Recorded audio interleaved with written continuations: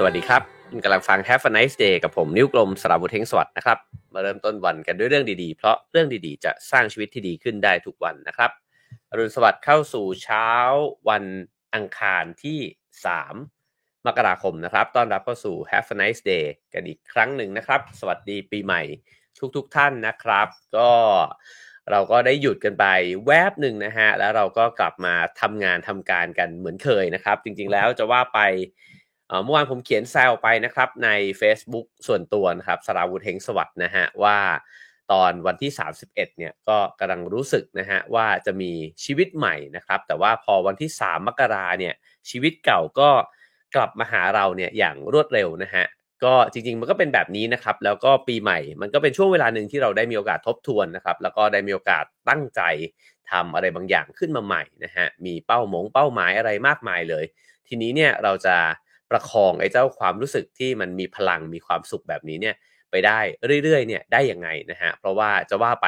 เวลาที่เดือนมันเคลื่อนผ่านไปเรื่อยๆเนี่ยความรู้สึกมันก็จะค่อยๆเหนื่อยค่อยๆห่อเหี่ยวเหนื่อยล้าเนี่ยมากขึ้นเรื่อยๆนะครับวันนี้เราจะมาคุยกันนะครับว่าทำยังไงเราถึงจะมีชีวิตเนี่ยที่มันมีพลังนะฮะไม่ห่อเหี่ยวทำไมเพื่อนเราบางคนหรือว่าเราในบางช่วงเวลาเนี่ยมันถึงเต็มไปด้วยความรู้สึกที่มันมีพลังเต็มเปี่ยมมากแล้วก็ทำไมในบางคนแล้วก็ในบางช่วงเวลาเนี่ยมันถึง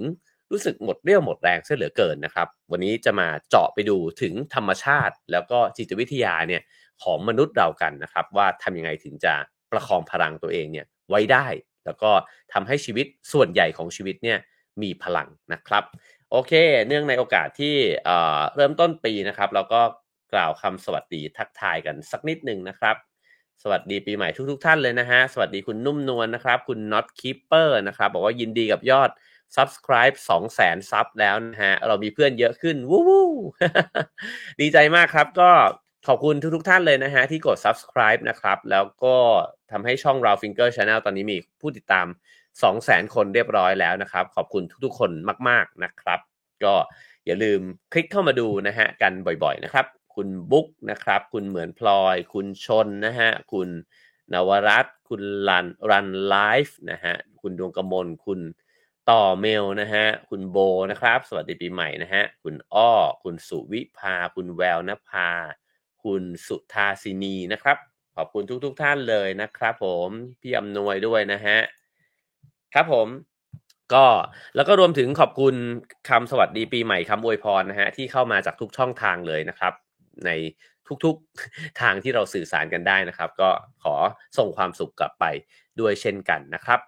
โอเคครับผมก็เช่นเคยครับใครเข้ามาแล้วก็ฝากกดไลค์กดแชร์กด Subscribe ช่องกันไว้ได้นะฮะแล้วก็สามารถสนับสนุนรายการนะครับได้ตามช่องทางที่ปรากฏอยู่บนหน้าจอนะครับผ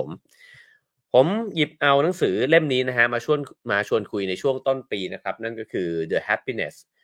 Hypothesis นะครับของโจนาธานเฮจนะครับแปลโดยพี่หนุ่มโตมรสุขปรีชานะครับภาษาไทยก็ใช้ชื่อว่าวิทยาศาสตร์แห่งความสุขผมเคยหยิบเอาเรื่องราวในบทแรกๆเนี่ยมาเล่าสู่กันฟังไปแล้ววันนี้ขอหยิบเอาเนื้อหาในบทท้ายที่สุดนะฮะของหนังสือเล่มนี้นะครับ โปรยปกเนี่ยบอกว่าสำรวจความสุขและความหมายของชีวิตด้วยวิทยาศาสตร์นะครับสำนักพิมพ์ SALT นะครับก็ยังสามารถซื้อหามาอ่านกันได้นะครับในฉบับภาษาอังกฤษเนี่ยหนังสือเล่มนี้ไม่ใหม่แล้วนะฮะพิมพ์ขึ้นเนี่ยในปี2006นะครับฉบับภาษาไทยก็นำมาแปลไม่นานมานี้เองแต่ยังคงเป็นหนังสือที่มีความรู้ความเข้าใจเกี่ยวกับชีวิตเกี่ยวกับมนุษย์นะฮะแล้วก็จิตวิทยาที่เล่าอธิบายด้วยวิทยาศาสตร์เนี่ยได้อย่างลึกซึ้งนะครับ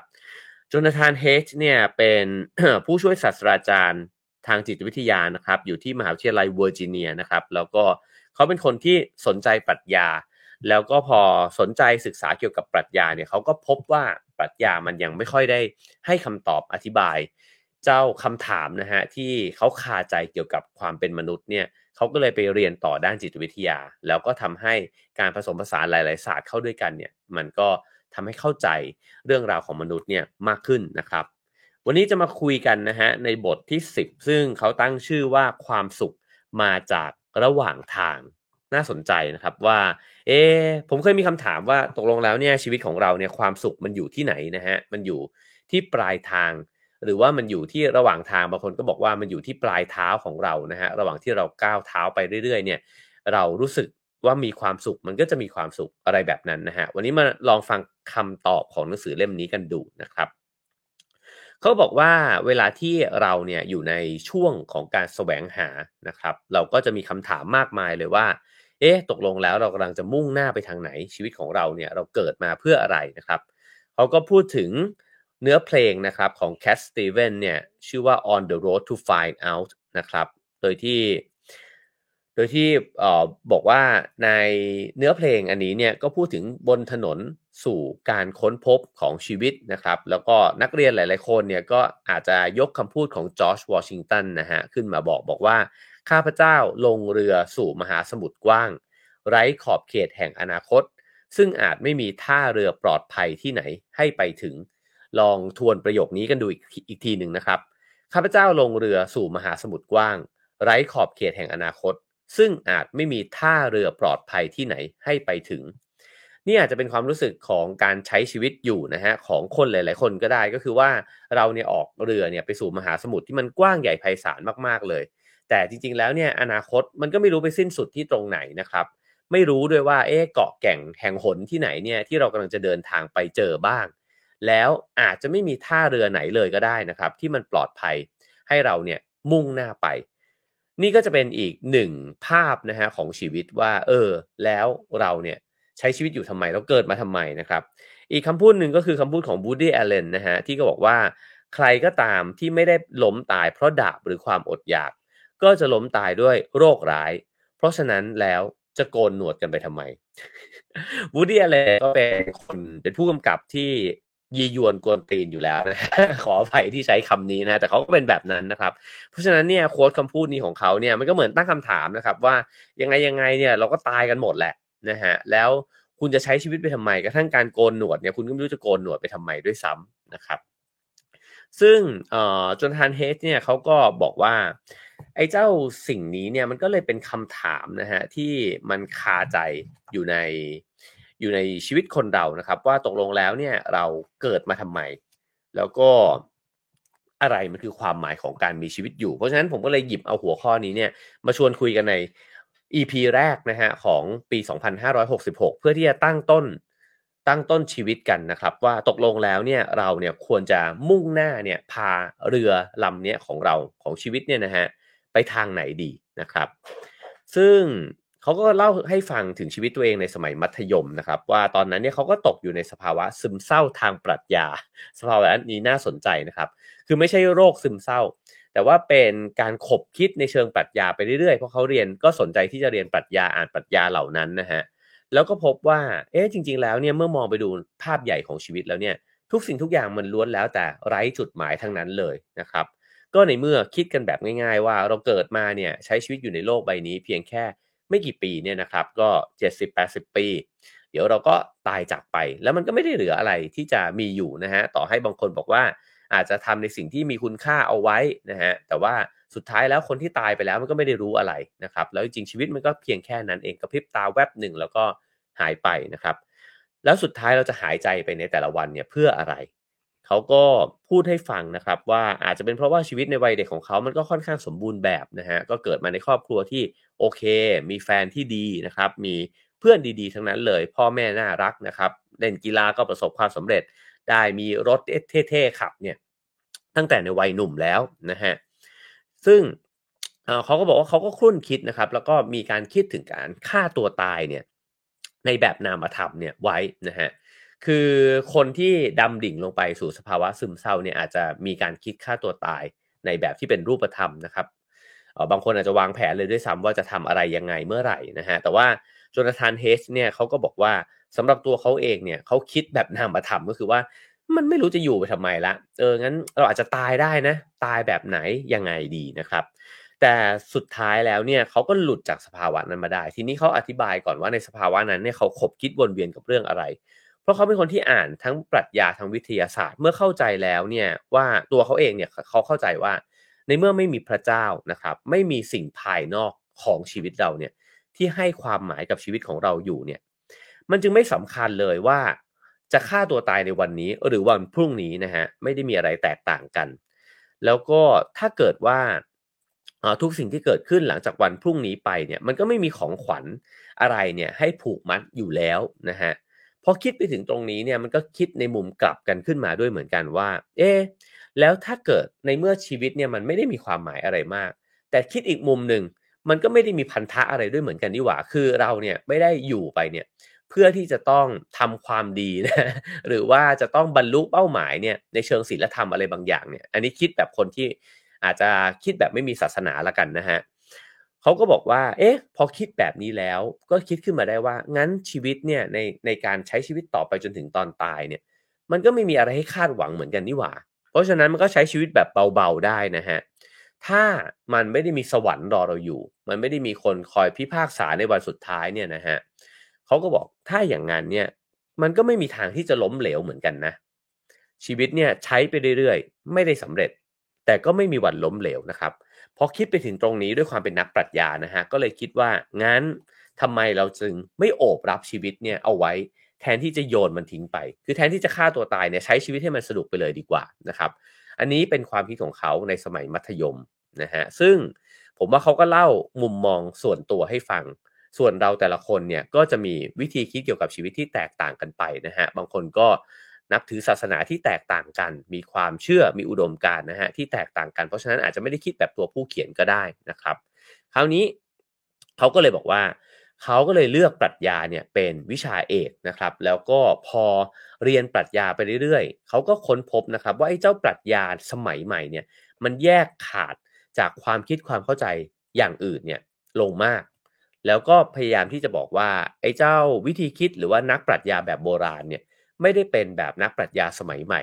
คือวิธีการเรียนของสมัยใหม่เนี่ยมันมีความเชื่อมโยงกันระหว่างศาสตร์เนี่ยน้อยลงใช่ไหมครับคือสมมุติว่า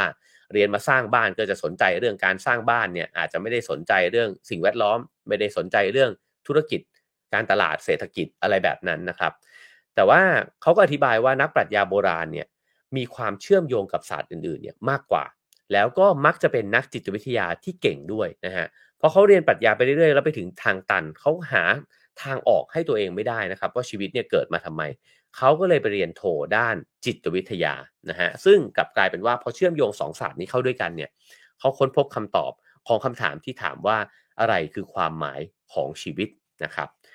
แล้วเขาก็พูดว่าไอ้เจ้าคำถามนี้เนี่ยมันเป็นคำถามใหญ่มันเหมือนกับคำถามศักดิ์สิทธิ์เลยว่าถ้าใครตอบคำถามนี้ได้ก็คงจะดำเนินชีวิตได้ถูกต้องนะฮะทีนี้เอ่อเขาบอกเราลองถามตัวเองหน้ากระจกเนี่ยว่าช่วยบอกอะไรที่จะช่วยให้รู้แจ้งเรื่องชีวิตทีนะฮะคำถามนี้เนี่ยถ้าลองเจาะลงไปมันเหมือนจะมีคำถามรองลงไปเนี่ยอีก2ข้อที่จะต้องตอบข้อแรกนะฮะก็คือ มันเหมือนกับถามว่าเป้าประสงค์ของการมีชีวิตอยู่เนี่ยมันคืออะไรทำไมเราจึงมาอยู่ที่นี่นะฮะซึ่งไอ้เจ้าคำถามนี้ก็ตอบได้2ระดับระดับแรกเนี่ยก็คือตอบแบบจิตวิญญาณตอบแบบคนที่มีความเชื่อในเรื่องพระเจ้านะฮะแล้วก็เชื่อว่ามีบางสิ่งหรือว่าบางท่านบางคนเนี่ยนะฮะสร้างโลกใบนี้ขึ้นมานะครับก็ตอบแบบหนึ่งว่าทำไมเราถึงมาอยู่ที่นี่ก็อยู่ที่นี่เนี่ยเพราะว่ามีคนสร้างเราขึ้นมา แล้วเราก็ต้องดำเนินชีวิตตามภารกิจนะฮะแล้วก็ทำตัวเนี่ยให้มันสอดคล้องตามศีลธรรมนะครับเป็นคนที่ดีเนี่ยแหละเราก็จะได้ไปมีชีวิตที่ดีหลังจากนี้ก็ความเชื่อทางศาสนาก็มักจะอธิบายแบบนี้ใช่ไหมครับว่ามีสวรรค์รอเราอยู่มีโลกหลังความตายนะครับหรือว่ามีชาติหน้าเนี่ยรอเราอยู่ทีนี้เขาบอกว่าอีกคำตอบหนึ่งก็คุณก็อาจจะตอบด้วยคำตอบแบบเชิงวัตถุมากๆเลยก็ไม่ใช่เชิงจิตวิญญาณละ แต่ว่าเชื่ออีกแบบเลยว่าโลกนี้เนี่ยกับตัวเราเนี่ยมันไม่ได้ถูกสร้างขึ้นมาโดยใครนะครับแต่มันเกิดขึ้นมาตามธรรมชาติเนี่ยแหละเกิดโลกมันก็เกิดมาจักรวาลเกิดมานะฮะวิวัฒนาการมาเรื่อยๆก็กลายมาเป็นมนุษย์แบบเราๆเนี่ยแหละมันไม่ได้มีเหตุผลอะไรที่เราเกิดมาไม่มีใครสร้างเราขึ้นมานะครับเพราะฉะนั้นไอ้เจ้า2คำตอบนี้เนี่ยก็นำมาซึ่งการแสวงหาเป้าหมายในการมีชีวิตเนี่ยที่แตกต่างกันเราพักกันไว้ตรงนี้ก่อนนะครับ ทีนี้ในคำถามที่บอกว่าช่วยบอกทีว่าทำยังไงฉันถึงจะรู้แจ้งกับชีวิตเนี่ยมันยังมีคำถามใหญ่เนี่ยอีกข้อหนึ่งนะฮะก็คือถามว่าแล้วเป้าประสงค์ภายในการมีชีวิตอยู่ของฉันเนี่ยมันคืออะไรอันนี้เป็นภายในแล้วนะครับเมื่อกี้คือภายนอกใช่ไหมฮะภายนอกมันมีเป้าหมายอะไรถ้ามีพระเจ้าถ้ามีความเชื่อทางศาสนาก็ดำเนินชีวิตแบบหนึ่งถ้าไม่มีก็ดำเนินชีวิตอีกแบบหนึ่งทีนี้ในภายในล่ะ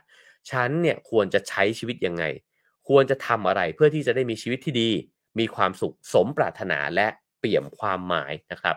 อันนี้เนี่ยถ้าใครถามคำถามนี้ขึ้นมาเนี่ยโจนาธานเฮสเนี่ยเขาก็บอกว่าเราก็คาดหวังว่าจะมีคำตอบสำเร็จรูปเนี่ยสักชุดหนึ่งนะฮะที่จะบอกเราได้ว่ามันเนี่ยควรจะใช้ชีวิตยังไงถึงจะมีความหมายนะครับเขาก็บอกว่ามีนักคิดหลายคนเลยนะฮะที่บอกว่าถ้าเราไม่มีเป้าหมายในชีวิตเลยเนี่ยเราก็มีชีวิตสเปะสปะนะฮะอย่างอริสโตเติลเนี่ยเขาก็พูดถึงว่าเหมือนกับนักยิงธนูนะครับก็ต้องมีเป้าแล้วก็ถ้าเกิดว่ามีเป้าแล้วธนูมันถึงจะพุ่งไปได้อะว่ามันจะพุ่งไปที่ไหนนะฮะตัวผู้เขียนเองเนี่ยเขาก็เปรียบเทียบเพราะว่าเขาชอบเปรียบเทียบว่าคนเนี่ยมันมีช้างกับควานช้างที่ผมเคยหยิบมาเล่าสู่กันฟังนะฮะก็คือว่าไอ้เจ้าจิตใจหรือว่าอารมณ์เราเนี่ยมันก็เหมือนกับช้างนะครับที่มันจะนำเราเนี่ยวิ่งตะบึงไปเนี่ยสู่ตามกิเลสตาม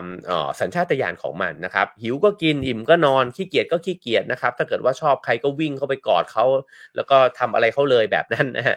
อันนี้เป็นช้าง แต่มนุษย์เนี่ยมีควานช้างด้วยนะครับก็คือว่ามันมีจิตที่ยั้งคิดมีสมองนะฮะที่คอยควบคุมไอ้เจ้าพฤติกรรมของสัญชาตญาณเนี่ยเอาไว้ทีนี้เนี่ยเขาก็เลยเปรียบเทียบบอกว่าถ้าเราไม่มีเป้าหมายเลยเนี่ยมันก็เหมือนมีชีวิตกับช้างอ่ะก็คือเราก็ปล่อยชีวิตเราเหมือนช้างที่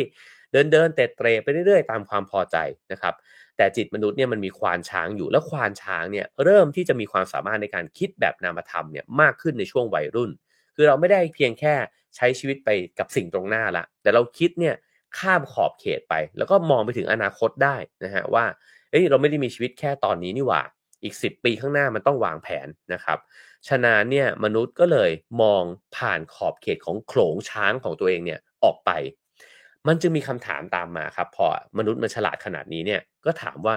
แล้วถ้าเราไม่อยู่กับโขลงช้างเนี่ยเราจะไปที่ไหนล่ะ แล้วเราจะไปทำไมด้วยนะฮะเพราะฉะนั้นนี่เป็นคำถามถัดไปนะครับที่เราก็จะถามคำถามเนี้ยต่อไปอีกแล้วผมเชื่อว่าทุกๆท่านก็ล้วนแล้วแต่เคยถามคำถามนี้กับตัวเองด้วยกันทั้งสิ้นนะฮะหรืออาจจะถามอยู่ในช่วงปีใหม่นี้นะครับเรากำลังจะมุ่งหน้าไปไหนแล้วไปทำไมนะฮะทีนี้ลองมาดูต่อไปนะครับเขาก็จะถามต่อไปอีกบอกว่าคำถามแรกเนี่ยถามถึงชีวิตภายนอกใช่ไหมครับมันมองผู้คนโลกแล้วก็ดวงดาวต่างๆเนี่ยแบบวัตถุวิสัยนะฮะก็คือว่ามองในแบบที่มันเป็นเนี่ยว่าสิ่งเหล่านี้เนี่ยมันดำรงอยู่เนี่ยเพื่ออะไรแต่คำถามที่2เนี่ยมันถามถึงชีวิตภายในนะฮะมันถามแบบอัตวิสัยก็คือว่าถามถึงตัวฉันเองละเวลาเรามองไปที่ดวงดาวเราถามว่ามันมีทำไมนะดาวทำไมมันต้องมีอยู่ต้นไม้ต้นนี้ทำไมมันต้องมีอยู่นะฮะ แต่เวลาถามกลับไปที่ตัวเองเราจะถามว่าแล้วฉันจะเข้าใจความหมายและเป้าประสงค์ของชีวิตของฉันเนี่ยได้ยังไงซึ่งเดี๋ยวมันจะผูกสัมพันธ์กันนะครับเพราะฉะนั้นเนี่ยเขาก็เลยบอกว่าจริงๆแล้วเนี่ยคำถามที่2เนี่ยว่าฉันเนี่ยจะดำเนินชีวิตแบบไหนถึงมีความหมายเนี่ยนะฮะนักเทววิทยานักปรัชญานักจิตวิทยาเนี่ยล้วนแล้วแต่พยายามตอบคำถามของเนี่ยคำถามนี้ด้วยกันทั้งสิ้นนะฮะ ซึ่งจริงๆแล้วเนี่ยมันสามารถตอบได้ด้วยวิธีการทางวิทยาศาสตร์ด้วยนะครับว่าทำไมบางคนเนี่ยถึงมีชีวิตที่เต็มไปด้วยความคึกคักมุ่งมั่นและมีความหมายในขณะที่บางคนเนี่ยกลับมีชีวิตที่ว่างเปล่า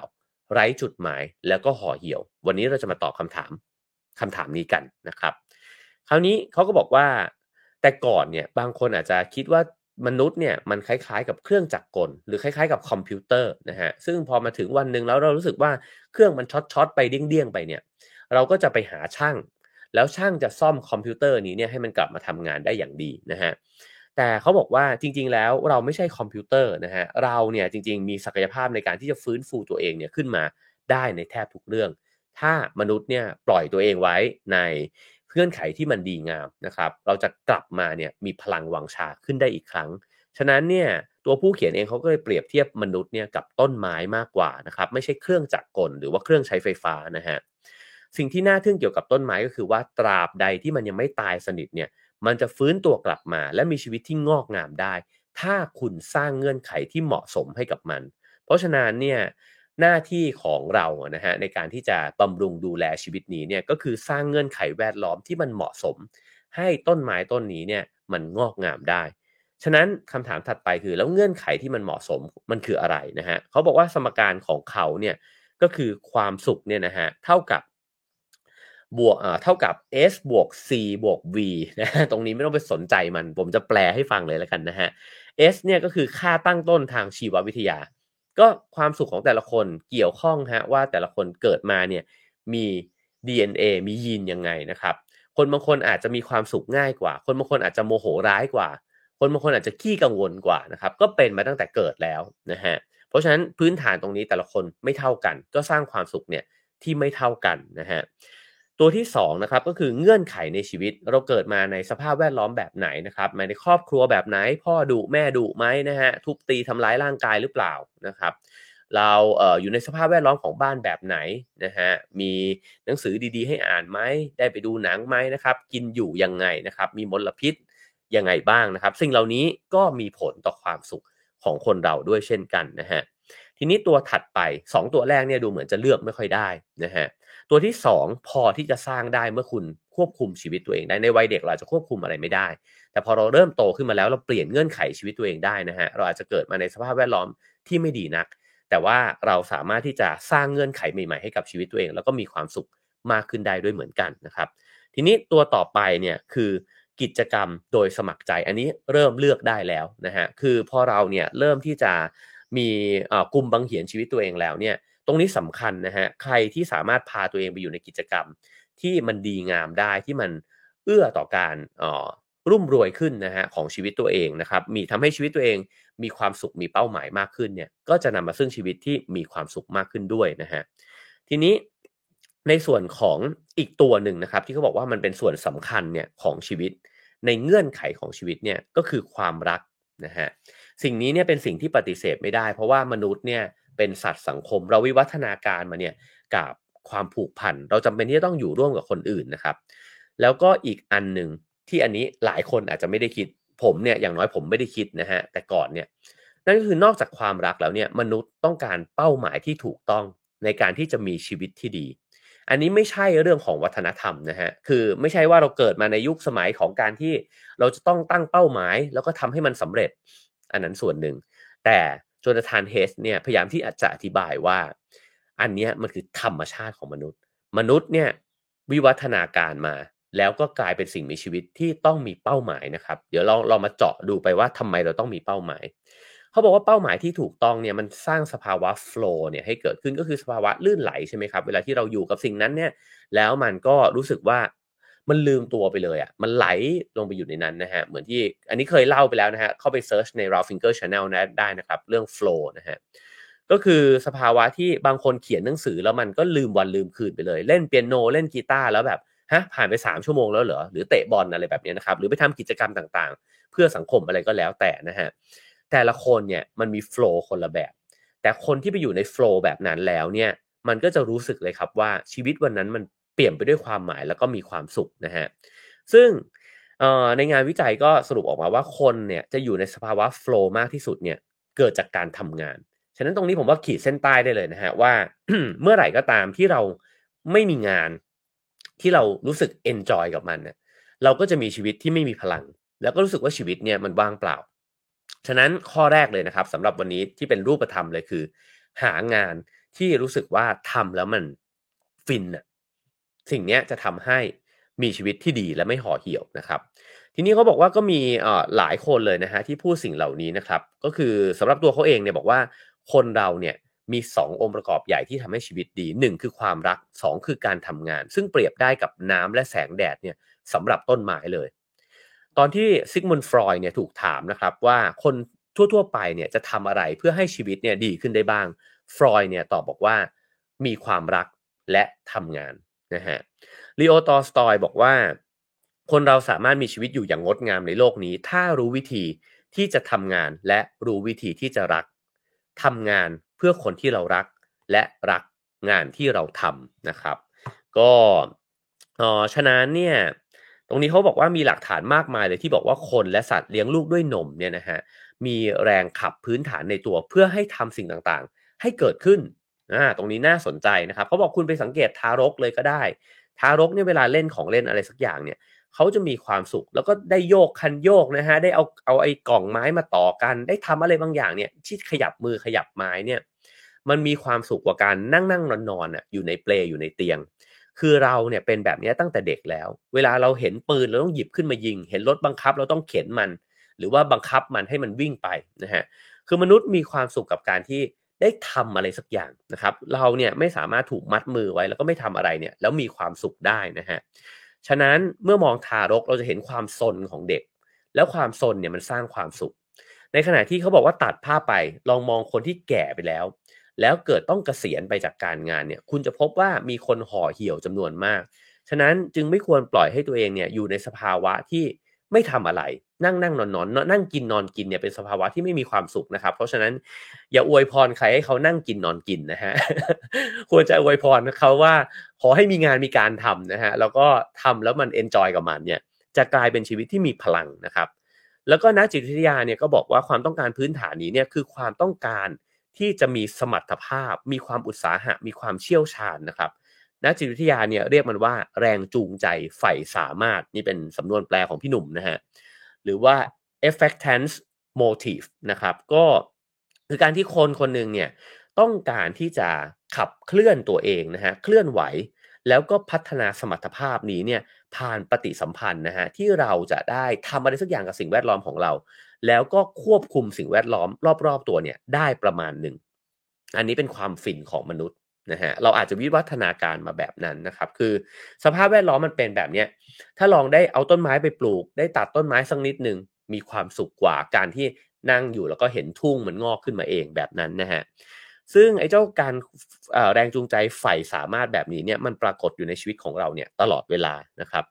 เรารับมือกับสิ่งแวดล้อมด้วยการทำกิจกรรมบางอย่างที่ต่อเนื่องนะครับแล้วไอ้เจ้าการกระทำเนี้ยมันจะเปลี่ยนความสัมพันธ์ของเรากับสิ่งแวดล้อมนั้นไปตรงนี้น่าสนใจฮะคือสมมุติว่าเรามีลานโล่งๆอยู่นะครับเป็นทรายเด็กสักคนหนึ่งเนี่ยไปก่อภูเขาทรายขึ้นมาก่อกองทรายขึ้นมาเนี่ยไอ้เจ้าลานนั้นเนี่ยเปลี่ยนปฏิสัมพันธ์ของลานที่ว่างเปล่ากับตัวเขาไปแล้วนะฮะคือมันกลายเป็นที่เล่นของเขามันอาจจะกลายเป็นบ้านที่เขาสร้างขึ้นมานะฮะเป็นของเล่นของเขาเป็นสิ่งที่มีความหมายของเขาเพราะฉะนั้นเนี่ยเวลามือไม้ของเราเนี่ยมันไปจับและสร้างอะไรบางอย่างขึ้นมาเนี่ยเราเปลี่ยนความหมายของสภาพแวดล้อมนั้นไปแล้วตัวเราเองก็มีความหมายเนี่ยขึ้นมาในฉับพลันนั้นด้วยนะฮะจากหน้ากระดาษเปล่าๆพอเราลองวาดอะไรลงไปกระดาษนั้นมีความหมายละตัวเราเองก็มีความหมายของผู้สร้างสรรค์เนี่ยขึ้นมาด้วยเหมือนกันนะครับซึ่งไอ้เจ้าความพึงพอใจแบบนี้เนี่ยจะเกิดขึ้นเมื่อเราทำกิจกรรมนั้นเนี่ยต่อเนื่องยาวนานพอสมควรคือถ้าหยิบโยงก็ไม่แฮปปีอีกนะฮะแต่ทำจนมันเกิดดอกออกผลขึ้นมาเนี่ยเราจะเริ่มมีความรู้สึกมีความสุขนะครับแล้วเมื่อทำแบบนั้นไปเรื่อยๆเราจะเริ่มเห็นว่ามันเป็นพฤติกรรมที่เราเริ่มมีเป้าหมายที่จะบรรลุไปถึงนะฮะลองคิดดูว่าเอาเด็กก่อกองทรายก็ได้ถ้าก่อวันเดียวเลิกแม่พากลับบ้านกองทรายนั้นไม่มีความหมายครับแต่ถ้าเขามาก่อทุกวันทุกวันทุกวันมันเริ่มเห็นอาณาเขตว่าเฮ้ยมันไม่ใช่ภูเขาธรรมดาแล้วว่ะเขาเริ่มหาอุปกรณ์มาสร้างเป็นปราสาททรายสร้างเป็นสิ่งที่มันสวยงามยิ่งใหญ่ขึ้นเด็กคนนั้นเริ่มมีจินตนาการกับไอ้เจ้าผืนทรายนี้ใช่ไหมครับว่างั้นทำมันให้เป็นเมืองเลยดีกว่าเป็นอาณาจักรนะฮะอาจจะไปซื้อตุ๊กตามาวางมันก็กลายเป็นสิ่งสวยงามเนี่ยในชีวิตของเขาพวกเราก็ไม่ต่างจากเด็กคนนี้นะครับสมมุติผมทำงานหนึ่งอยู่นะฮะแล้วก็ไอชิ้นแรกอาจจะธรรมดานะฮะอย่างเช่นอย่างยูทูบอันนี้อยู่ก็ได้นะครับแรกๆก็ทำไปคนดู30-40คนนะฮะตอนนี้มีคนดูเราเยอะขึ้นแล้วเราก็อยากทำช่องให้มันดีขึ้นนะครับเราก็คิดรายการใหม่ออกมาวันนี้ก็จะไปคุยกับเพื่อนนะครับว่าเดี๋ยวปีนี้ถ้าเป็นไปได้ก็จะมีรายการใหม่ๆนะฮะมาให้ดูกันด้วยนะครับแบบนี้นะฮะเราก็เริ่มรู้สึกแล้วว่าเราสนุกกับสิ่งที่เราทำเรามีความฝันละภาพมันเปลี่ยนนะฮะแล้วก็สิ่งที่เราทำมันเริ่มมีความหมายแล้วนะครับเดี๋ยวมันจะโยงต่ออีกนะฮะว่ามันไม่ได้มีความหมายเฉพาะวัตถุสิ่งของที่เราทำกับตัวเราเท่านั้นแต่มันจะเชื่อมโยงไปสู่คนอื่นที่ได้เข้ามาอยู่ในสิ่งที่เราทำนี้ด้วยนะครับเพราะฉะนั้นเนี่ยเราได้รับความสุขจากการค่อยๆก้าวเข้าไปหาเป้าหมายเนี่ยมากกว่าการที่จะบรรลุถึงมันด้วยซ้ำคือไม่ต้องบรรลุนะฮะคือแค่มีเป้าหมายมีภาพฝันแล้วก็เคลื่อนที่ไปสู่ภาพฝันนั้นเนี่ยนั่นคือชีวิตที่มีความสุขแล้วก็มีพลังด้วยนะฮะเพราะฉะนั้นเนี่ยเชคสเปียร์เนี่ยเคยบอกว่าสุขแห่งวิญญาณวางตัวอยู่ในการได้ทำนะฮะฉะนั้นผมว่าตรงนี้ก็พลิกมุมนะครับคือมันพลิกตรงนี้แต่อันเนี้ยเป็นสิ่งที่ค่อยๆเข้าใจมากขึ้นผ่านการเติบโตนะครับเพราะว่าตอนเด็กๆเนี่ยเรารู้สึกว่าถ้าเราอยากจะมีความสุขเราต้องทำบางอย่างให้สำเร็จแต่จริงๆแล้วเนี่ย ความสุขมันไม่ได้อยู่ตรงที่เราได้ทำสำเร็จนะฮะแต่มันอยู่ตรงที่เราได้ทำมันไปเรื่อยๆแล้วก็เห็นมันมีพัฒนาการมากขึ้นเรื่อยๆนะครับงานแบบนี้เนี่ยเรียกว่างานที่มันน่าพึงพอใจนะครับซึ่งตรงนี้เนี่ยเขาก็บอกว่ามันก็มีการสำรวจนะฮะชาวอเมริกัน 3,000 กว่าคนว่าทำงานแบบไหนแล้วสนุกทำงานแบบไหนแล้วมันมีคุณค่านะครับตรงนี้เขาก็ย้อนกลับไปถึงคาร์ลมาร์กซ์เนี่ยที่บอกว่าไอ้เจ้างานในยุคสมัยใหม่เนี่ยมันก็แยกทำให้คนที่ทำงานเนี่ยมันแปลกแยกมากขึ้นเรื่อยๆใช่ไหมครับเพราะว่าเราอาจจะเป็นเพียงแค่ฟันเฟืองเล็กๆในสายพานการผลิตเท่านั้นเองคือเราทำสิ่งเดิมซ้ำๆซ้ำๆๆๆแล้วเราก็ไม่เห็นว่าสิ่งที่เราทำเนี่ยมันนำไปสู่อะไรนะฮะ ทีนี้เนี่ยคนทำงานในวัยทำงานชาวอเมริกันเขาก็ตอบนะครับบอกว่าอาชีพเนี่ยที่ถูกสั่งการอย่างใกล้ชิดนะครับงานประเภทที่ซับซ้อนน้อยมากๆและกิจวัตรที่ทำซ้ำๆเนี่ยเกิดระดับของความแปลกแยกกับการทำงานเนี่ยสูงที่สุดนั่นก็คือถ้าเกิดว่าเราทำงานด้วยความรู้สึกว่าเราไร้อำนาจควบคุมเจ้านายเนี่ยแทบจะกดปุ่มคอนโทรลเราเนี่ยทุกอย่างเลยเนี่ยเราก็จะรู้สึกไม่ดีกับงานนะครับ แล้วก็งานที่มันซับซ้อนน้อยเกินไปอะคือแบบมันง่ายเกินไปอะแค่หยิบจับแล้วก็เสร็จๆอย่างเงี้ยนะครับก็จะไม่มีความหมายเช่นกันแล้วก็อีกอย่างก็คือทำอะไรบางอย่างซ้ำๆซ้ำๆอยู่แบบนั้นเนี่ยมันไม่มีความท้าทายไม่มีอะไรที่มันมีความสร้างสรรค์ใหม่ก็จะรู้สึกแปลกแยกเช่นกันฉะนั้นในด้านกลับกันนะครับงานที่มันจะทำให้เรามีความสุขเป็นแบบไหนนะฮะลองไปเช็กกันดูก็ได้นะครับหนึ่งก็คือคุณมีอิสระในการตัดสินใจเลือกในการทำงานของคุณเนี่ย พอประมาณคือยิ่งมากยิ่งดีนะฮะ2ก็คือว่ามันมีความหลากหลายมากพอไม่เบื่อหน่ายซ้ำซากนะฮะแล้วก็มีความท้าทายที่เราจะทำได้หรือทำไม่ได้วะนะฮะจะต้องพัฒนาศักยภาพตัวเองเนี่ยขึ้นไปนะครับแล้วก็พอที่จะกำหนดทิศทางในการทำงานของตัวเองได้สิ่งเหล่านี้จะสร้างความพึงพอใจในเรื่องงานให้กับเรานะฮะ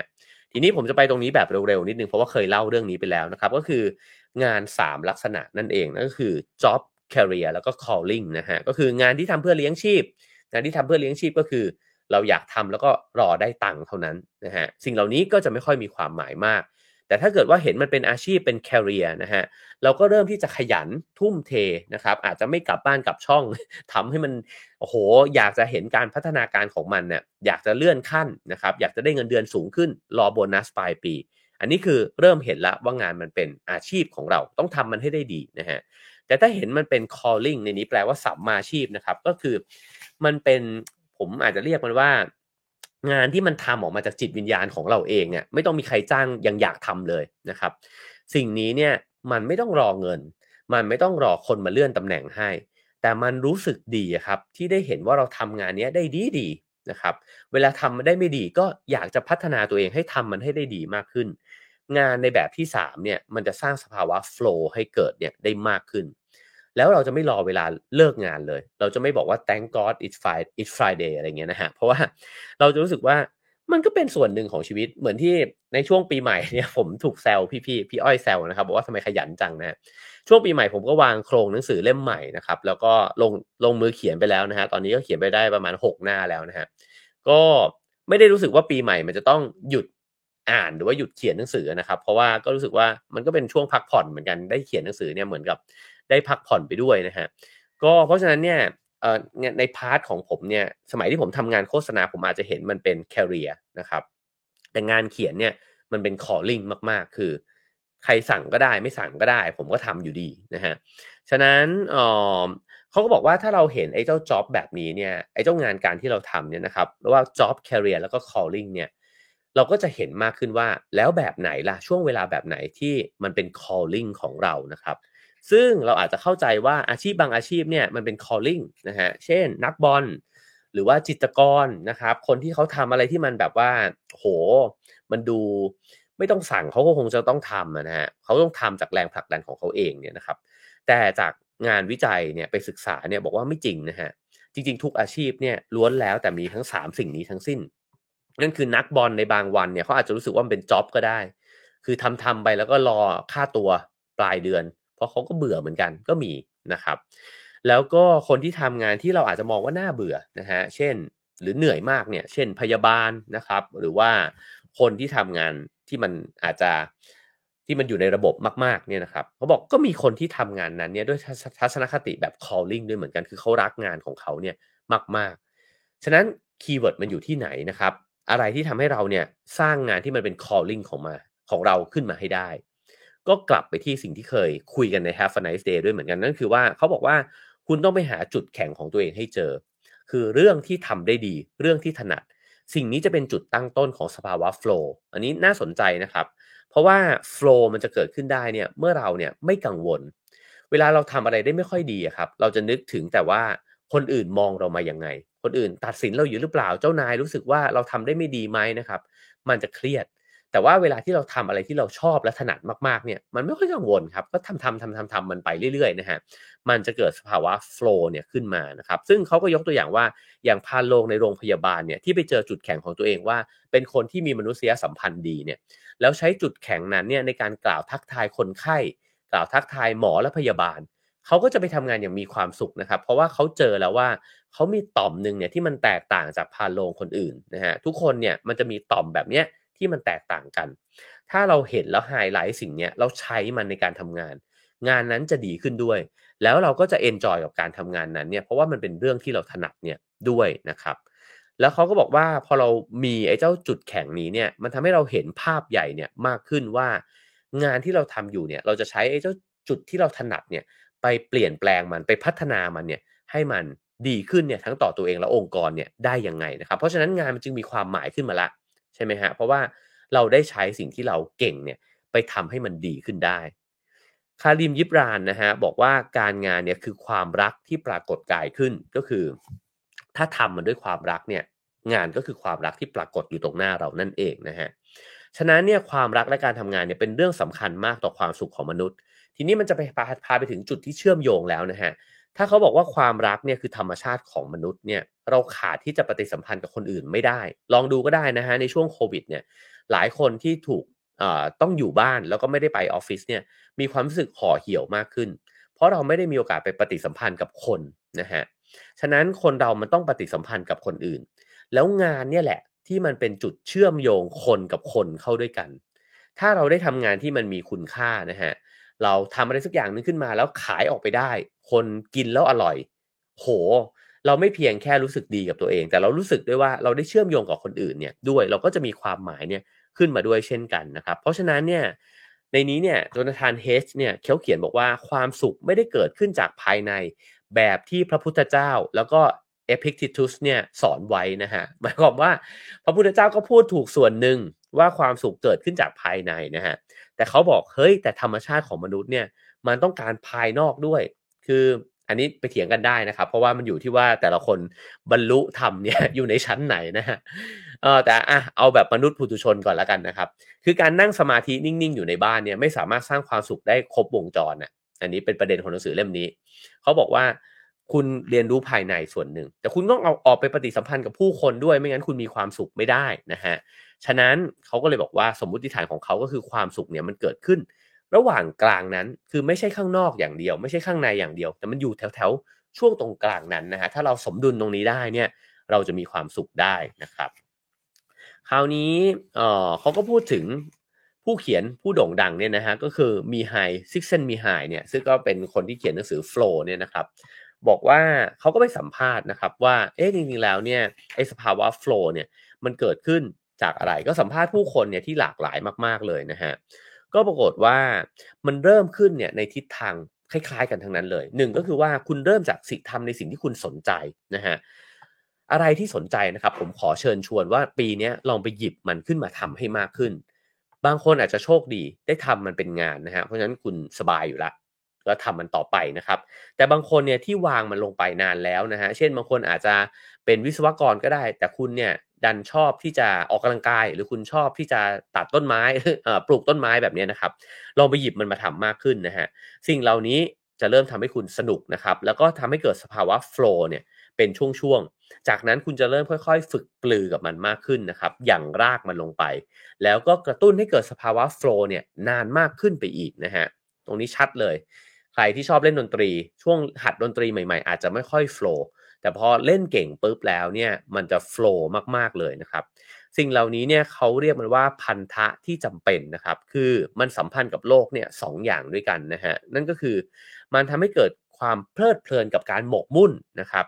แล้วก็มันสร้างความสำคัญเนี่ยเกิดขึ้นกับตัวเราเองด้วยคือเวลาที่เราทำอะไรได้ดีมากๆเนี่ยไอ้สิ่งนั้นมันจะสำคัญกับเราขึ้นมาทันทีเลยนะฮะเพื่อนผมเนี่ยมีคนที่ทำอาหารเก่งๆทำอาหารแบบอร่อยแล้วก็มีความสุขกับการทำอาหารเนี่ย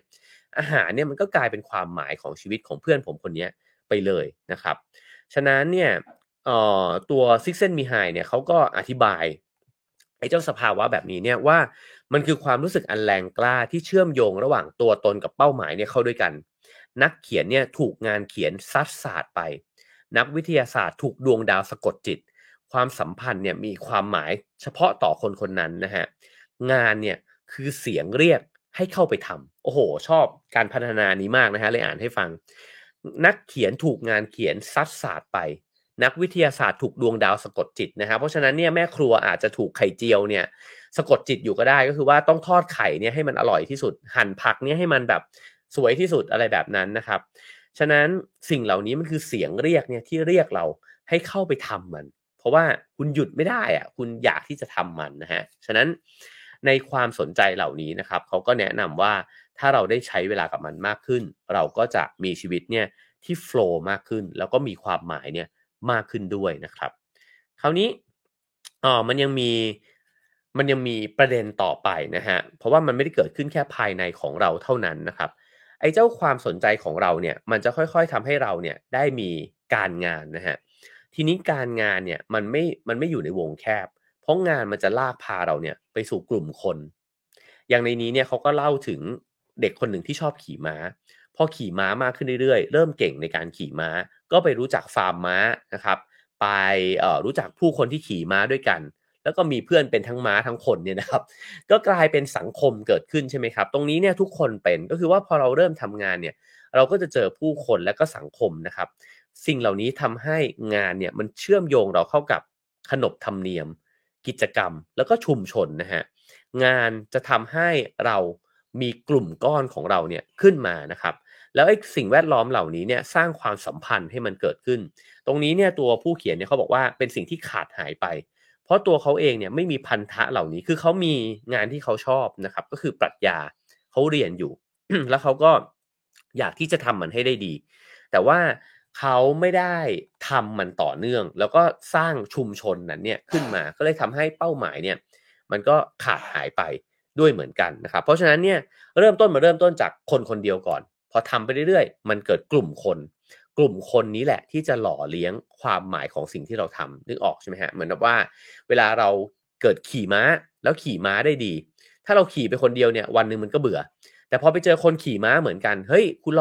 องขี่แบบนี้ดูดิแบบนี้ดูนะฮะมันก็เริ่มมีพัฒนาการแล้วเราเริ่มอยากจะทำมันให้ดีขึ้นก็เป็นแบบนั้นกับทุกๆเรื่องด้วยเช่นกันนะครับฉะนั้นเอ่อเมื่อการทำในสิ่งที่เราเชื่อว่ามันดีงามเนี่ยก็คือการทำงานคุณภาพสูงนะฮะมันได้สร้างประโยชน์ให้กับคนอื่นเนี่ยแล้วมันไปสอดคล้องนะครับกับการที่ทำให้สิ่งนั้นเนี่ยมันได้เห็นความก้าวหน้าในอาชีพการงานของเราด้วยหรือได้รับผลตอบแทนที่มันดีด้วยเนี่ยนั่นคือเพอร์เฟกต์ที่สุดแล้วนะครับก็คือทำในสิ่งที่ชอบทำไปเรื่อยๆโฟลว์มากๆเก่งขึ้นเรื่อยๆเกิดกลุ่มก้อนขึ้นมาพัฒนาความหมายไปเรื่อยๆแล้วไอ้ความเก่งนั้นดันให้ค่าตอบแทนที่มันดีงามด้วยเนี่ยนะฮะนั่นคือจบแล้วนะฮะก็คือว่าการงานนี้ครบวงแล้วมีทั้งความหมายมีทั้งการเลี้ยงชีพนะครับแล้วก็มีความสุขอยู่ในนั้นด้วยนะครับซึ่งอันนี้แน่นอนนะฮะว่ามันเป็นภาพฝันนะครับทีนี้เขาก็บอกว่าโลกทัศน์ที่สอดคล้องกันเนี่ยอธิบายได้เกือบทุกสิ่งนะฮะอันนั้นคือความสอดคล้องสุดๆนะฮะทีนี้มันก็อาจจะมีความขัดแย้งเนี่ยอยู่ในนั้นได้ด้วยเหมือนกันนะครับ เขาก็บอกว่าคนเราเนี่ยมันเป็นระบบที่มันมีหลายระดับนะฮะอยู่ในชีวิตของเรานี้เนี่ยคืออันแรกเนี่ยก็คือระดับทางวัตถุที่เป็นกายภาพคนเราประกอบไปด้วยร่างกายแล้วก็สมองนะฮะมันก็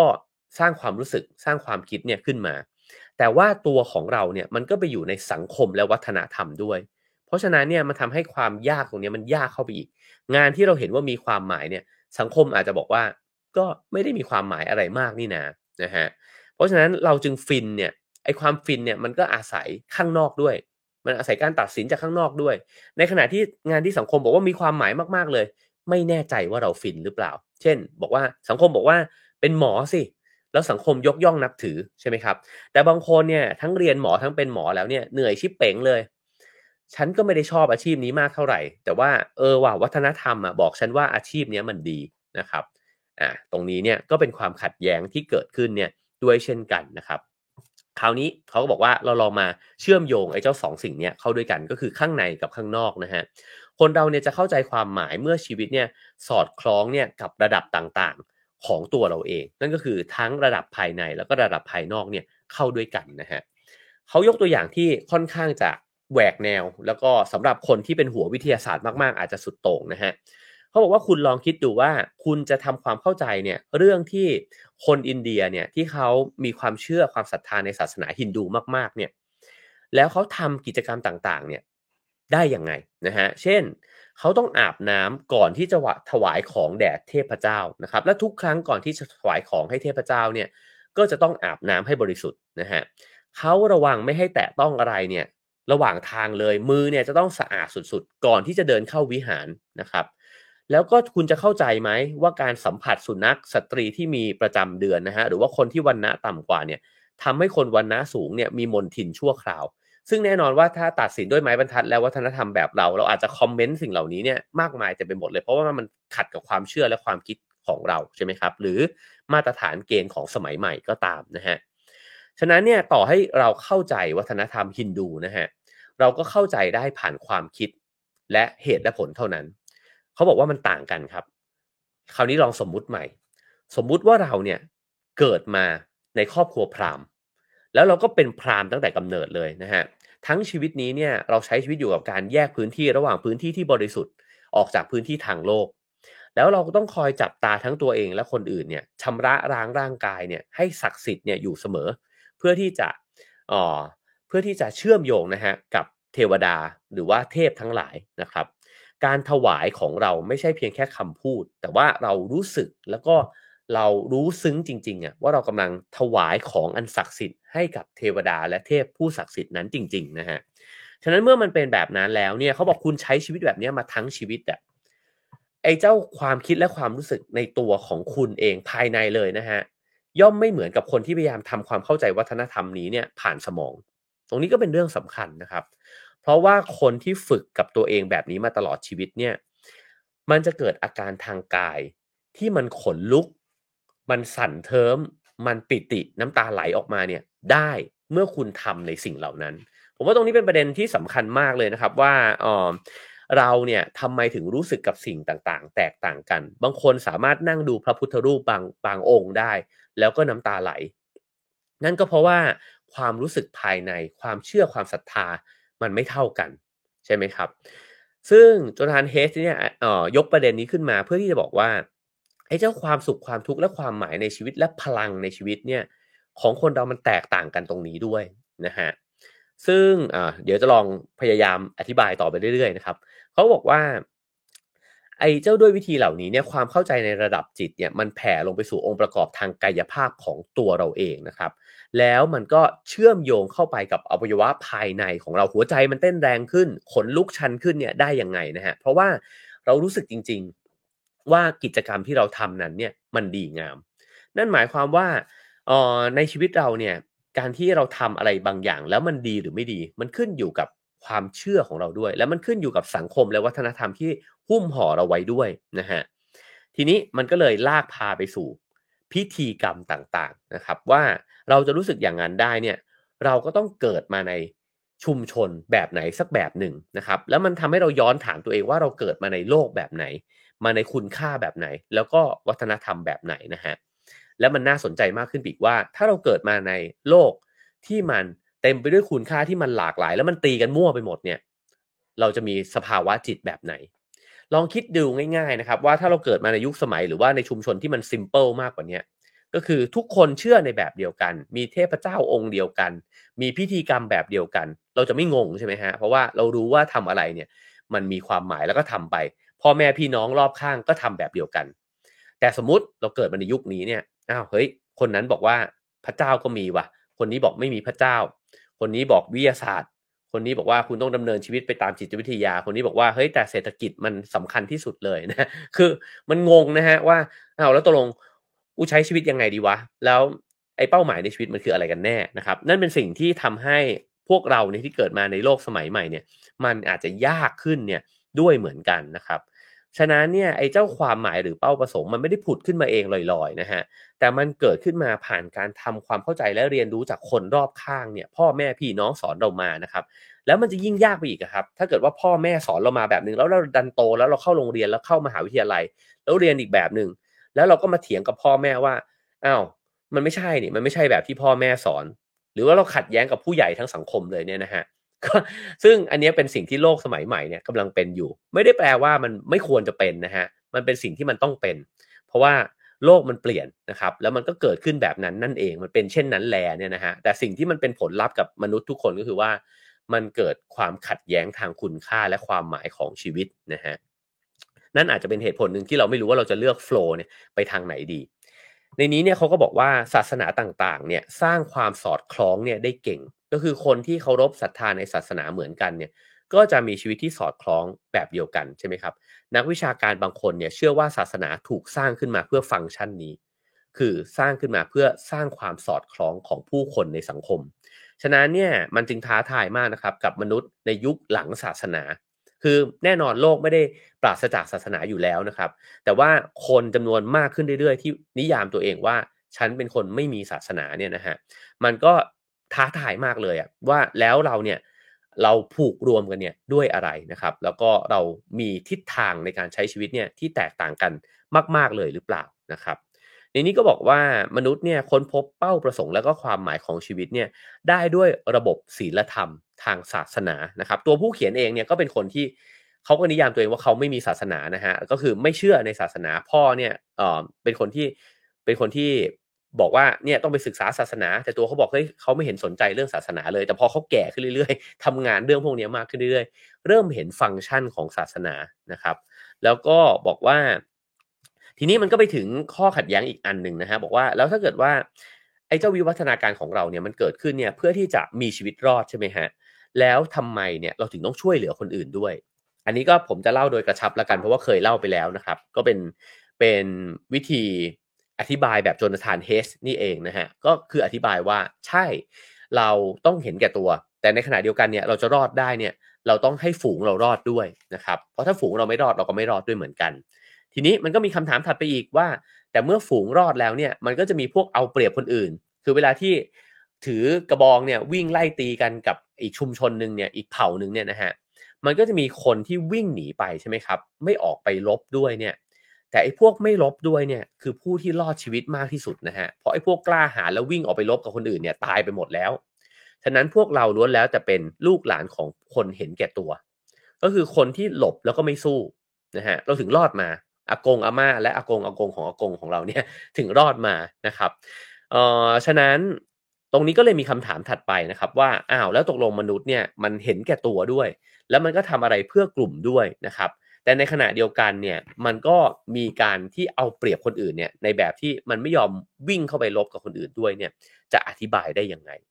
ตรงนี้เนี่ยคำอธิบายของเขาก็คือว่าเราเนี่ยจะทำอะไรแบบไหนคือเห็นแก่ตัวเนี่ยเห็นแก่ตัวแน่นอนนะฮะแต่เราทำไมเราถึงจะต้องทำก็เพราะว่าวัฒนธรรมที่มันหุ้มห่อเราไว้เนี่ยมันบังคับให้เราต้องทำนะฮะหมายความว่าถ้าเกิดว่าเราไม่มีความเอื้อเฟื้อเลยเนี่ยในการใช้ชีวิตเนี่ยก็จะไม่มีใครคบเรา เพราะว่าเขาก็รู้ว่าไอ้คนคนเนี้ยมันเหมือนกับเอาเข้าทีมไปก็หัวหน้าตายหมดอะไรเงี้ยนะ คือเอาไปก็ลำบากกับคนอื่นนะฮะฉะนั้นเนี่ยเขาบอกว่าวิวัฒนาการทางพันธุกรรมของเรามันก็เลยวิวัฒนาการควบคู่ไปกับวิวัฒนาการทางวัฒนธรรมด้วย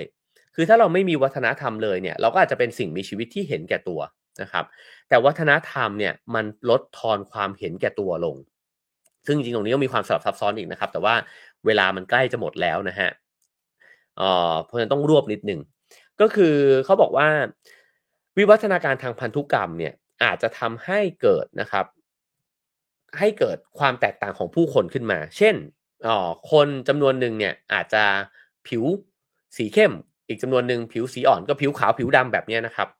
แล้วก็พอเกิดผิวขาวผิวดำขึ้นมาแบบนี้ปุ๊บเนี่ยแล้วมันเกิด วิวัฒนาการทางวัฒนธรรมก็คือคนผิวขาวแต่งงานกันเองนะฮะแล้วก็เลยไอ้เจ้าคนผิวขาวก็เลยสร้างวรรณะขึ้นมาแล้วก็ไปเหยียดคนผิวดำบอกว่างั้นพวกแกเนี่ยอย่ามาแต่งงานกับพวกฉัน แล้วก็มีวรรณะด้วยทำให้เกิดวัฒนธรรมในการควบคุมคนขึ้นมาพอวัฒนธรรมมันเกิดขึ้นเนี่ยก็ทำให้คนที่ผิวขาวอยู่แล้วเนี่ยแต่งงานกันมากขึ้นไปอีกนะฮะความแตกต่างตรงนี้มันก็เลยมากขึ้นไปอีกเพราะฉะนั้นอันนี้เป็นแค่ตัวอย่างเล็กๆนะฮะที่ทำให้เห็นว่าวัฒนธรรมเนี่ยมันมีผลมากต่อชีวิตของเราคือเราไม่ได้เป็นสิ่งมีชีวิตที่เปลี่ยนแปลงไปทางวิวัฒนาการเพียงแค่อย่างเดียวนะครับคราวนี้เมื่อมนุษย์มันมีความแตกต่างกันแบบนั้นเนี่ยเขาก็อธิบายต่อว่าไอ้เจ้าปฏิบัติการทางศาสนาเนี่ยแหละก็เลยช่วยให้เกิดการประสานงานเนี่ยของผู้คนเนี่ยขึ้นมาได้นะครับศาสนาเนี่ยทำให้คนรู้สึกว่าต้องลงมือทำอะไรบางอย่างเพื่อร่างกายใหญ่นั้นนะฮะก็คือทำให้ตัวเราเองเนี่ยมันลดทอนอัตราของตัวเราเองลงแล้วก็เป็นส่วนหนึ่งของสิ่งที่มันยิ่งใหญ่มากๆไม่ว่ามันจะเป็นเต๋าไม่ว่าจะเป็นพระเจ้านะฮะไม่ว่าจะเป็นเอ่อ สิ่งที่อาจจะเป็นพรหมมันอะไรแบบนั้นนะครับก็มีชื่อเรียกหลากหลายแต่ว่าเราเนี่ยฉันเนี่ยมันสำคัญน้อยลงแล้วสิ่งที่มันใหญ่กว่าตัวฉันเนี่ยมันสำคัญกว่าทีนี้มันก็มีวิธีในการเข้าไปถึงตัวตนที่ยิ่งใหญ่นั้นใช่ไหมครับอย่างตอนที่ผมเดินทางไปที่ตุรกีแล้วก็ไปทำสารคดีเรื่องซูฟีเนี่ยนะฮะก็ได้ไปดูการเต้นไม่ใช่เต้นสิการหมุนเนี่ยนะครับซึ่งก็จริงๆแล้วมันก็เกิดขึ้นจากนักบวชกลุ่มหนึ่งของซูฟีเนี่ยนะฮะแล้วก็หมุนตัวเนี่ยไปเรื่อยๆนะครับ สวยมากๆไอ้เจ้าการหมุนตัวไปเรื่อยๆนั้นเนี่ยมันก็คือการหลอมรวมเข้าไปกับสิ่งยิ่งใหญ่แล้วพอเขาหมุนตัวไปเรื่อยๆเนี่ยมันจะเข้าไปสู่สภาวะหนึ่งซึ่งตัวเขาหายไปอะฮะคือตัวตนเนี่ยมันหายไปแล้วก็มันก็เหมือนเข้าถึงสมาธิลึกแบบนั้นนะครับผมว่าก็คล้ายกันบางศาสนาอาจจะใช้วิธีการทำสมาธิเดินจงกรมนะครับบางศาสนาใช้วิธีสวดมนต์บางศาสนาใช้วิธีร้องเพลงนะครับหรือเข้าเงียบ สิ่งเหล่านี้เนี่ยมันเป็นประตูนะฮะในการที่จะเปิดเข้าไปเนี่ยสู่สิ่งที่มันยิ่งใหญ่กว่านั้นซึ่งเขาก็บอกว่าล้วนแล้วแต่มีวิธีการแบบนี้เนี่ยด้วยกันทั้งสิ้นนะฮะซึ่งในคำอธิบายแบบวิทยาศาสตร์เนี่ยเขาอธิบายว่าเมื่อเราเข้าไปสู่ในกระบวนการหรือว่ากิจกรรมเหล่านั้นเนี่ยปุ่มสวิตช์เนี่ยนะฮะที่มันอยู่ในสมองของเราเนี่ยมันจะปิดตัวลงนั่นคือปุ่มที่ทำให้เราตระหนักรู้ถึงตัวตนของตัวเองนะฮะ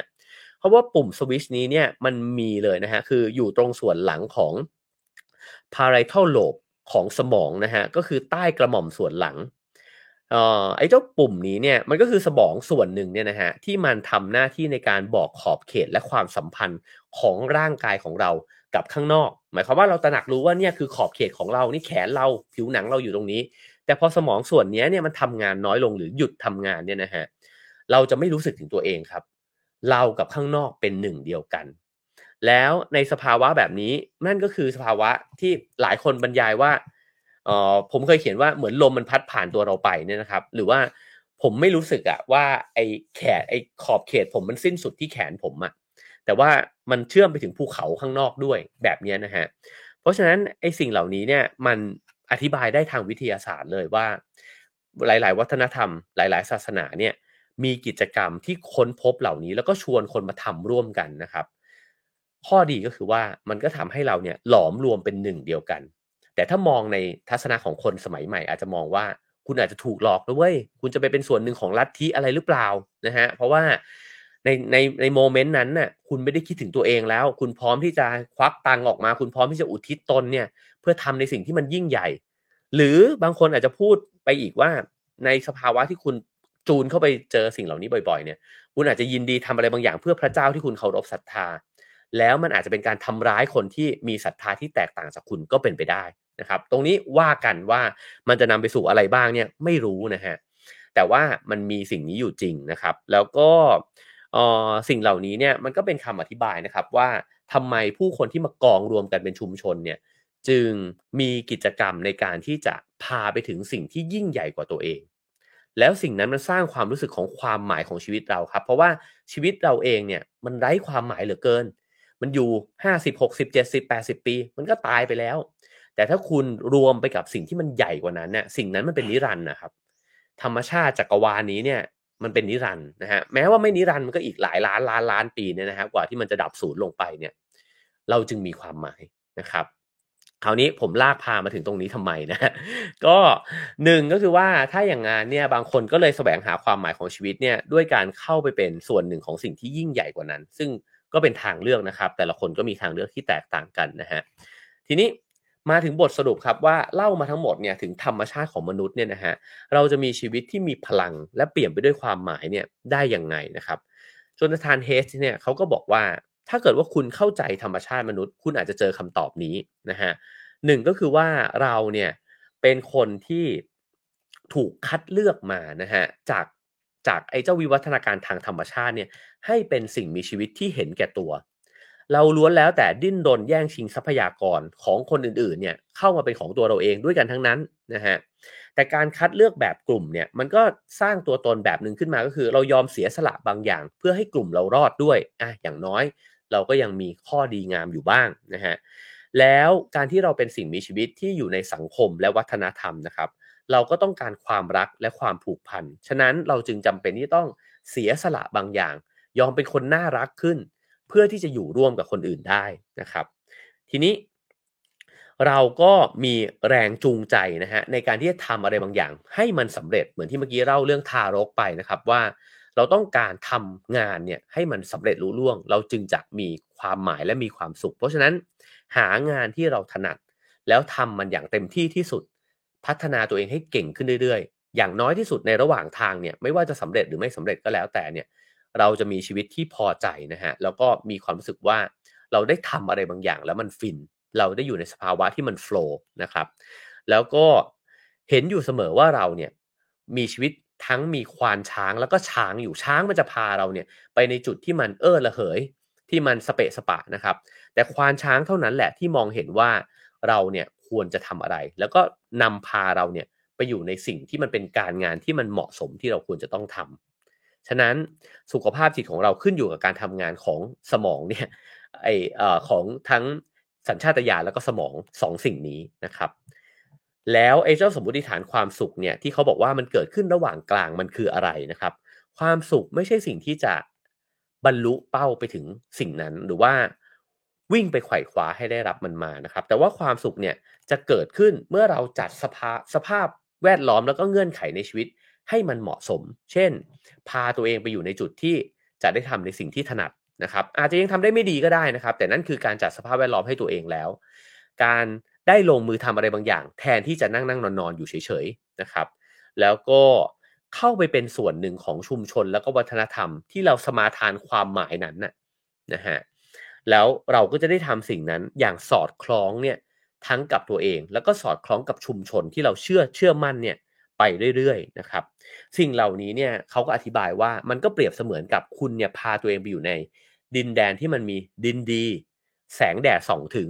มีน้ำเนี่ยคอยรดคุณอยู่ตลอดเวลา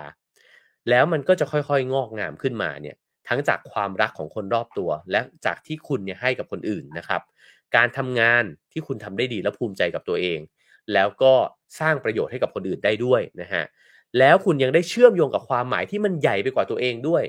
แล้วแต่นะครับบางคนอาจจะเป็นศาสนาบางคนอาจจะเป็นอุดมการณ์บางคนก็อาจจะเป็นเรื่องที่ตัวเองเชื่อแล้วก็ชอบมากๆแล้วก็ไปอยู่ในชุมชนนั้นนะครับเราก็จะรู้สึกว่าเราผูกพันกับคนอื่นด้วยไม่ได้ทำเพื่อตัวเองเท่านั้นนะฮะแล้วถ้าเกิดว่าเรายังใช้ชีวิตเนี่ยอยู่ในสภาพแวดล้อมแบบนี้เนี่ยไปเรื่อยๆนะครับเราก็เหมือนต้นไม้ที่กำลังอยู่ในสภาพแวดล้อมที่มันดีอะสุดท้ายแล้วเนี่ยมันก็จะค่อยๆงอกงามขึ้นแล้วก็มีพลังในทุกๆวันนะครับ สิ่งเหล่านั้นเนี่ยมันก่อรวมกันเป็นพลังในชีวิตของเรา ก็ขอให้ทุกๆท่านมีชีวิตในปี2566อย่างมีพลังนะครับผมโอเคครับผมนั่นคือเนื้อหาของ Have a Nice Day ประจำวันนี้นะครับจากหนังสือเล่มนี้นะฮะวิทยาศาสตร์แห่งความสุข The Happiness Hypothesis นะครับของโจนาธานเฮดนะครับแล้วก็แปลโดยพี่หนุ่มโตมรสุขปรีชานะครับสำนักพิมพ์ Salt นะครับก็ซื้อหามาอ่านกันได้นะครับผม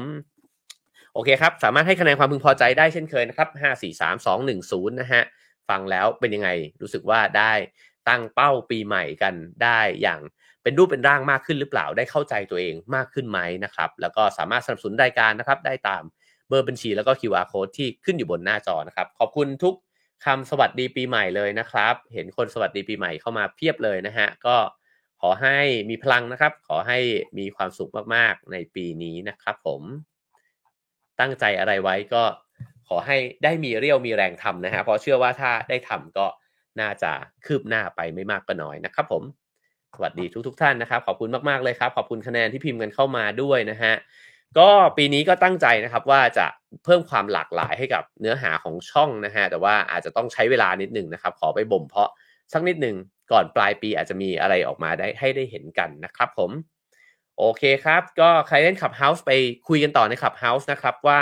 มันเป็นแบบที่เล่ามาไหมนะฮะแล้วก็ไอ้เจ้าสิ่งที่บอกว่ามันยิ่งใหญ่ไปกว่าตัวเราเองหรือว่าสภาวะโฟลว์ที่เราเคยเกิดขึ้นในชีวิตเนี่ยมันเป็นยังไงนะครับ เวลาที่เราทำในสิ่งที่ถนัดกับไม่ถนัดมันแตกต่างกันยังไงนะฮะก็เข้ามาแชร์กันได้นะครับผมขอบคุณทุกท่านเลยครับผมพรุ่งนี้ตื่นมาเจอกันอีกนะครับพรุ่งนี้เช้า7 โมงเช้ากับ Have a nice day นะครับและเจอกันวันพรุ่งนี้ครับผม Have a nice day ครับ